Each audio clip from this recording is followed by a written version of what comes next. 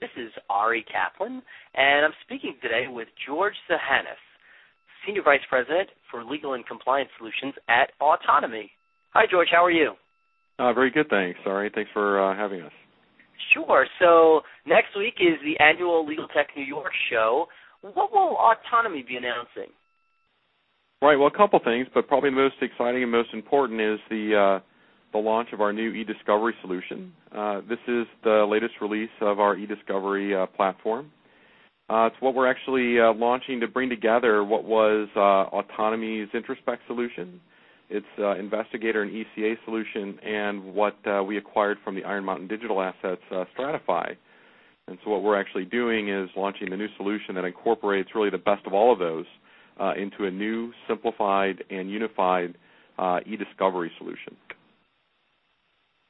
Tell me how this is going to be different.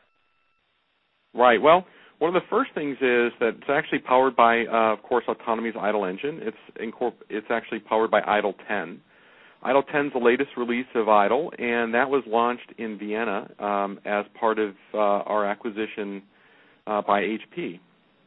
And IDLE 10 incorporates a number of assets, not just from Autonomy, but also from HP.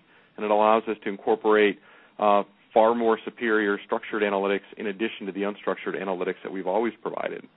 I think more importantly, or in addition to that, what we're able to do is to provide one unified platform that provides ECA, it provides full review and production, processing, and those are modules that are enabled within one stack of software.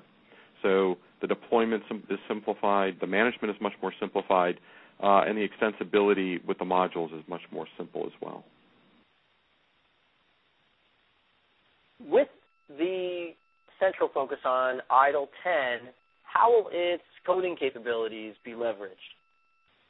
Right. So we've always had the ability to do a lot of meaning-based coding, or of course, the core of what we do is the ability to understand unstructured and, of course, now structured patterns and information. So we're able to leverage that in what we call meaning-based coding, which is to take that understanding of information and make decisions about it. And those decisions could be decisions on how to code something, how to look at something, or find patterns in a set of data. Now, with meaning-based coding, what we're able to do is to take that knowledge and at many different points through the eDiscovery process, help optimize workflows or make decisions on what something is and how to treat it. So, for example, we are the only vendor that has the ability to use that knowledge at many different points. So we can do it at the ingestion point. So as you're ingesting data, we're able to take that knowledge we have about what something is, or based on a set of exemplars that we're given, and we can code documents and then automatically put those into work pools and to build workflows based on what something appears to be. It might be relevant, not relevant, according to certain content, or it's associated with a certain review process that we want to enable. We're able to do that automatically. We can actually generate our own taxonomies based on the corpus without any knowledge in advance. And we're able to do something else, which is we're able to do this on a dynamic basis, so that as people are working through the review process or as they're analyzing information and they're making decisions about what something is by manually coding it, we're actually able to take that knowledge and understand how somebody from a manual perspective has marked content, and then use that to teach IDLE what something is. Then we're able to take that and feed it back and make recommendations as people work through the review process as to what something might be. So the next time they encounter a document, based on how others have reviewed similar content, we'll make a recommendation based on what we think it is. And then you can even take that and feed it back into the rest of the corpus and say, based on how we've just analyzed or just coded manually the last 1,000 documents, we're going to take that knowledge and apply it back across the corpus of 50,000 documents. So lots of different ways to do it, and most importantly, it's going to take a lot of that knowledge that we're able to gain and build from the information and automate a lot of the workflows, separate and apart from any hard decisions that are ultimately made about the production. We're going to streamline the review process significantly.